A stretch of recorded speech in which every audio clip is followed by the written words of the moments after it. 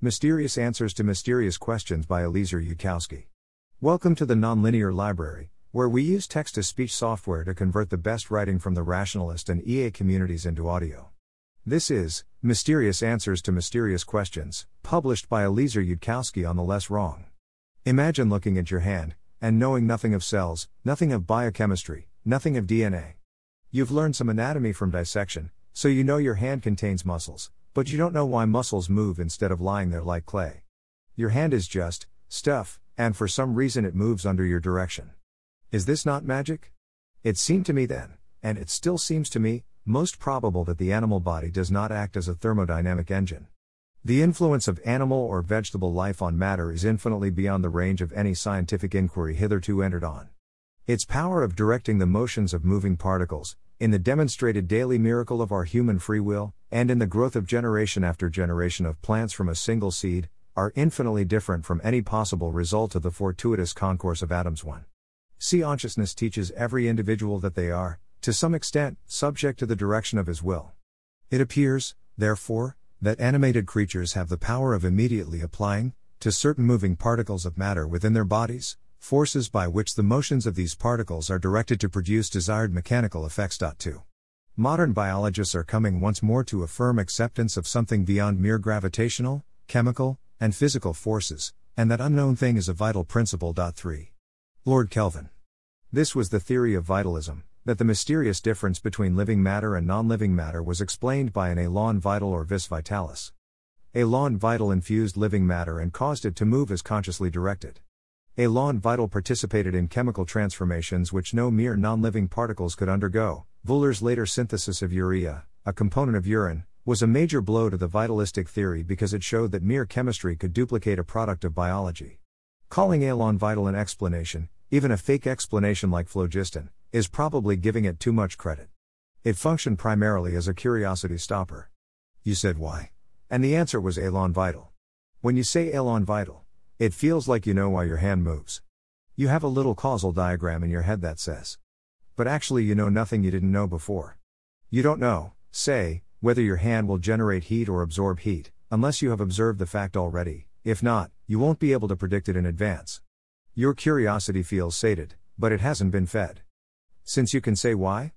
Élan vital, to any possible observation, it is equally good at explaining all outcomes, a disguised hypothesis of maximum entropy, etc.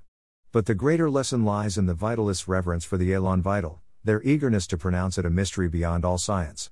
Meeting the great dragon unknown, the vitalists did not draw their swords to do battle, but bowed their necks in submission.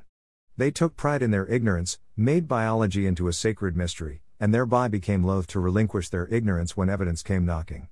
The secret of life was infinitely beyond the reach of science. Not just a little beyond, mind you, but infinitely beyond. Lord Kelvin sure did get a tremendous emotional kick out of not knowing something. But ignorance exists in the map, not in the territory. If I am ignorant about a phenomenon, that is a fact about my own state of mind, not a fact about the phenomenon itself. A phenomenon can seem mysterious to some particular person. There are no phenomena which are mysterious of themselves. To worship a phenomenon because it seems so wonderfully mysterious is to worship your own ignorance. Vitalism shared with phlogiston the error of encapsulating the mystery as a substance. Fire was mysterious, and the phlogiston theory encapsulated the mystery in a mysterious substance called phlogiston.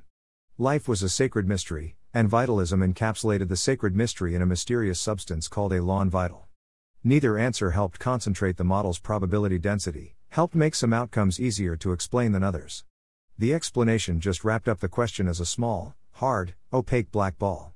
In a comedy written by Molière, a physician explains the power of a soporific by saying that it contains a dormitive potency. Same principle. It is a failure of human psychology that, faced with a mysterious phenomenon, we more readily postulate mysterious inherent substances than complex underlying processes. But the deeper failure is supposing that an answer can be mysterious. If a phenomenon feels mysterious, that is a fact about our state of knowledge, not a fact about the phenomenon itself. The vitalists saw a mysterious gap in their knowledge, and postulated a mysterious stuff that plugged the gap. In doing so, they mixed up the map with the territory. All confusion and bewilderment exist in the mind, not in encapsulated substances. This is the ultimate and fully general explanation for why, again and again in humanity's history, People are shocked to discover that an incredibly mysterious question has a non-mysterious answer. Mystery is a property of questions, not answers. Therefore, I call theories such as vitalism mysterious answers to mysterious questions. These are the signs of mysterious answers to mysterious questions. First, the explanation acts as a curiosity stopper rather than an anticipation controller. Second, the hypothesis has no moving parts. The model is not a specific complex mechanism, but a blankly solid substance or force. The mysterious substance or mysterious force may be said to be here or there, to cause this or that, but the reason why the mysterious force behaves thus is wrapped in a blank unity. Third, those who proffer the explanation cherish their ignorance. They speak proudly of how the phenomenon defeats ordinary science or is unlike merely mundane phenomena. Fourth, even after the answer is given, the phenomenon is still a mystery and possesses the same quality of wonderful inexplicability that it had at the start. 1 Lord Kelvin, on the dissipation of energy, geology and general physics, in Popular Lectures and Addresses, Volume 2, London, Macmillan, 1894. 2 Lord Kelvin, on the mechanical action of heat or light, on the power of animated creatures over matter, on the sources available to man for the production of mechanical effect, Proceedings of the Royal Society of Edinburgh 3, No. 1, 1852, 108-113. 3 Sylvanus Phillips Thompson, The Life of Lord Kelvin, American Mathematical Society, 2005. Thanks for listening. To help us out with the Nonlinear Library or to learn more, please visit nonlinear.org.